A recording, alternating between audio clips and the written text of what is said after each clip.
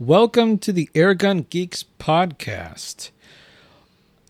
All topics talked about on this podcast are solely of our opinion and for entertainment purposes. My name is Patrick. Hi, I'm Adam. And how geeky do you want us to get? Welcome to episode 3. We're going to talk about barrels and twist rates and why they are what they are. Adam, how you doing today? I'm good. I'm very good. Had a good week. Yeah, I hear you. It's starting to get a little cold here in January in Ohio. Yes. Wow. All right, so let's dig into this. How is rifling put in to a barrel? So traditionally there's 4 methods. You've got button cut, single point cut, broach, and hammer forge. Now, button cut is literally where a button that has usually one single land groove, actually on a button that gets pulled through the barrel. So it's a cold swage process, which adds stresses to the barrel. Usually in the powder burning world, those stressors then have to be removed. In the air rifle world, I will have to apologize, but I wasn't able to find out if those stresses actually do get removed. So that could explain why some of these manufacturers' barrels are better, like between Lothar Walther, Vortact, and other companies. Then you have single point, which is basically a cutting process. So in that case, you're rifling, again, you've got your barrel. It's already cut the length, maybe a little bit longer, and it'll actually have a cut put into it. So it's a machining process. Then a broach is kind of a combination of the two, where it's a swaging with a cut at the same time. Then finally, you have hammer forging, which is where you take a big donut of steel and you beat the tar out of it to get it to take your rifling, your form, and your shape. And that actually adds stresses, but it also hammer works or actually work hardens the barrel, making it more durable. So it's the hardest one to do, but some of the best barrels come from it. Mm-hmm. Yeah, I'd agree there. Yeah. All right. So just to stay on hammer forge for a second. Yeah. So they put something in there? Yes, and then they actually have these giant hammer forges. So it's basically, if you ever watch a video where they're doing hot forging of steel, where you got the two clamps are coming down and slamming together. Yep, you've got a donut of steel with a rod in the middle, and they're beating it together. Well, cold hammer forging is what most barrels are done. It's not hot, so it's not a cherry red piece of steel. It's easy to work. So you are beating it and pummeling it into shape. So, but yes, you do have a rod in there. Wow. It's got to be a noisy process. And expensive. The equipment for it is massive, huge, and very expensive to get into. Yeah, but not so much done in air gunning. No, but there is one that's very similar, which would be like FX's liner system. So it's not a hammer forge in the sense of you're taking and you're actually hammering two pieces of a hammer and an anvil together, but they are doing an external swaging process, which is a very similar concept of you're pushing it from the outside to force the rifling. So just with the FX liners, there's nothing in the center. They're just doing an external press process. Okay. Yeah, that's why it's a very important, especially on that barrel when cleaning it, not to be sticking rods down there and things like that versus other barrels. But we can get into cleaning each barrel conversation another time. So does it matter on length when it comes to how they're made? So on the actual overall length of a barrel, that's more for tuning and getting your velocity versus, it actually having a massive impact. So people say, well, a shorter barrel will shoot better. That's more of a harmonic balance in how the barrel will move. Because even though we have recoilless rifles with air guns, you put a weight on it, a moderator, and you start just any vibration, it can travel down that length. So you can see it with stiffer barrels, or actually you'll see it less with stiffer barrels versus like a shrouded system where you just have spacers that hold everything together and it's light and it's thin. So that's why you actually see this move toward to getting like carbon fiber sleeves or shrouds, because that's stiffer than just aluminum. A question I get all the time at work and talk to them about it is a shorter barrel have a faster twist rate? And I'm like, no, it's still 1 in 32 or whatever it is. It's just a shorter runway. It's still the same twist. So that's interesting. You said what you said. That's good information. A lot of people ask that.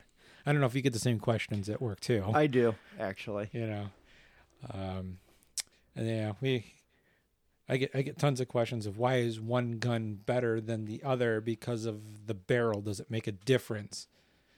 And it's like, well, it depends on what you want to shoot and what's available for that manufacturer. So good. Those are good questions to ask when researching a pellet rifle for yourself.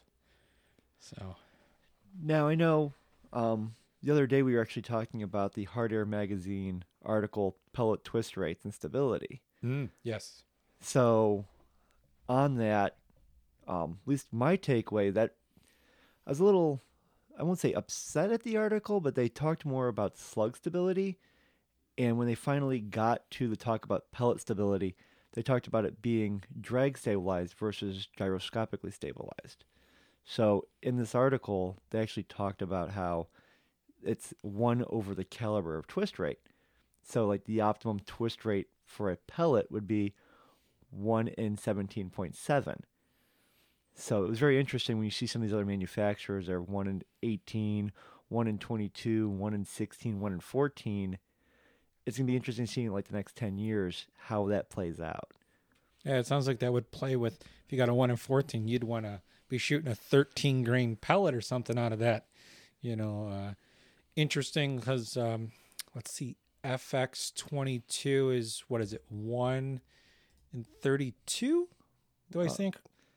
The 1 in 24. 1 in 24. So then that would go along with what you just said. Yeah. Interesting. Very interesting. So they're going to see how geeky people get with that. We're asked that all the time. Like, well, I want to shoot that. Well, you can't shoot that. That's too heavy for the twist rate that you have, which is currently like FX is talking about the different twist rates for their pellet liner, and then they have their superior liner, which we'll get into why is it superior in a second, and then you have the heavy liner, and the big difference there is twist rate and choke. Even I just found this out not too long ago. Even the slug liner has a slight choke to it. So interesting. That I wouldn't have expected that because general rule of thumb is in the airgun world, you don't want to choke on a slug because you don't want to constrict it because you have all that extra bearing surface. Correct. So there's a little bit of choke to it. Interesting. Yeah, a little bit. Yep. Someone asked. I didn't know. I called and talked to them, and they're like, "Yep, just a slight choke at the end." Huh. Interesting. So, what makes the, we'll say, first generation STX barrel different from the superior barrel? So, besides a slightly different twist rate, the actual biggest change was in manufacturing tolerances and precision. So, a deeper, potentially deeper cut in the rifling, or actually press in the rifling, a more consistent press. So, they might even be the same twist rate, but it's actually how precise it is over the whole length, because it can be a 1 in 24 twist, but there's manufacturing tolerances at like 1 in 23.9, 1 in 24.1. You have manufacturing tolerances. There's manufacturing tolerances in depth. So superior is just more consistent, more precise, more repeatable. Yeah. And there's some good videos on that. So if you're an FX guy, you know about Matt Dubber, just look up his channel. And he talks pretty nerdy about all that stuff, but yeah, there's been a big improvement on that. And then you were mentioning slugs, and that's a whole nother world in itself compared to shooting pellets. And it's up and coming. It's growing fast. We got all types of manufacturers now, different grains, diameters. It's really technical. You can't, because I get the question all the time, well, just send me some slugs. Well, what do you have? What's the diameter you're looking for? And they're like, there's a lot more questions you need to have answers to before you go doing that. Now, if you luck out and call and happen to get Adam and I, we have a pretty good knowledge of what seat in the ballpark, what section you should be in. But even then, he can have one and I can have the other of the same gun, and they're still slightly different. Would you not agree? Absolutely. Yeah. I mean, it's just like, well, the new Air Venturi Avenger that came out. Oh, yeah. So have you seen the rifling in that? It looks like a Model 66 rifling, and I actually have a Model 66, and they do look the same. Now, the other crazy thing besides that is it's got no crown. It's literally flat-faced. And it's like, Which goes against all general consensus, but it shoots. Oh, and it yeah. shoots well. yeah. I would say our favorite caliber is so far the 22. We've shot both. And what do we get? What would you say? Sub MOA at 100?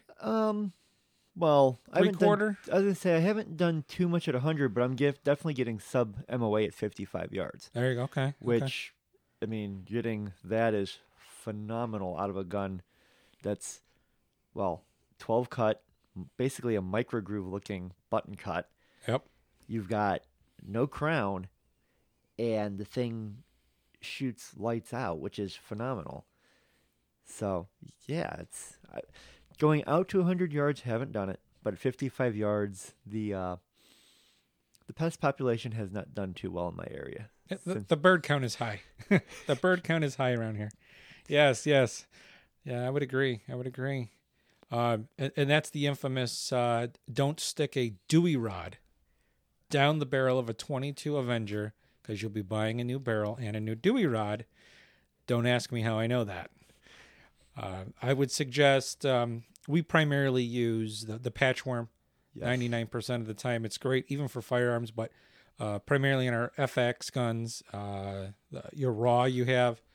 It's just a really cool system that I wish I would have thought of, and it does a good job. And the lube we use, you could use what, FP10 or Ballistol, FP10, anything that's 100% silicone oil, just so you don't have those petroleum distillates that can cause problems inside your guns. Yeah. Well, FP10 and Ballistol have those in there. So is that going to bother? Because you just said only silicone. So the formula for those two particular products, for whatever reason, it's such a low count that you don't actually get the dieseling effect on these PCP guns. You don't get that hot rod pop because these guns aren't designed for those kind of pressures. Mm-hmm. And I know usually dieseling gets talked about with brake barrels or springers, but you can still experience it. I mean, I don't ever recommend it, but if you really want to try it, again, it's not recommended. Take a little petroleum jelly and put it on the back of a pellet and see what it does on a PCP. Make sure your neighbors know. Yeah. Or just have it turned up too high and put a lighter pellet in. Don't ask me how I know that one last week. Mm-hmm. Sort of does the old sonic boom downrange. Yeah, ask him whose gun he used to do that with. It'd be what was that? That was the Crown. That was 30. Yes. No, 22. 22. I put a polymag in there and he had it set up for slugs. Oops. But it was fun. It was loud. Yeah, that was all it was. It was not accurate. We were drinking water. Oh, that's funny. So some resources we talked about was like the Hard Air articles are always a good resource. A good resource for information is Pyramid Air has articles by Tom Gaylord. Fantastic articles, well written. And if you didn't know, you've never heard of American Air Gunner. He's the godfather of air gunning. So you could take it, as gospel. Vortect,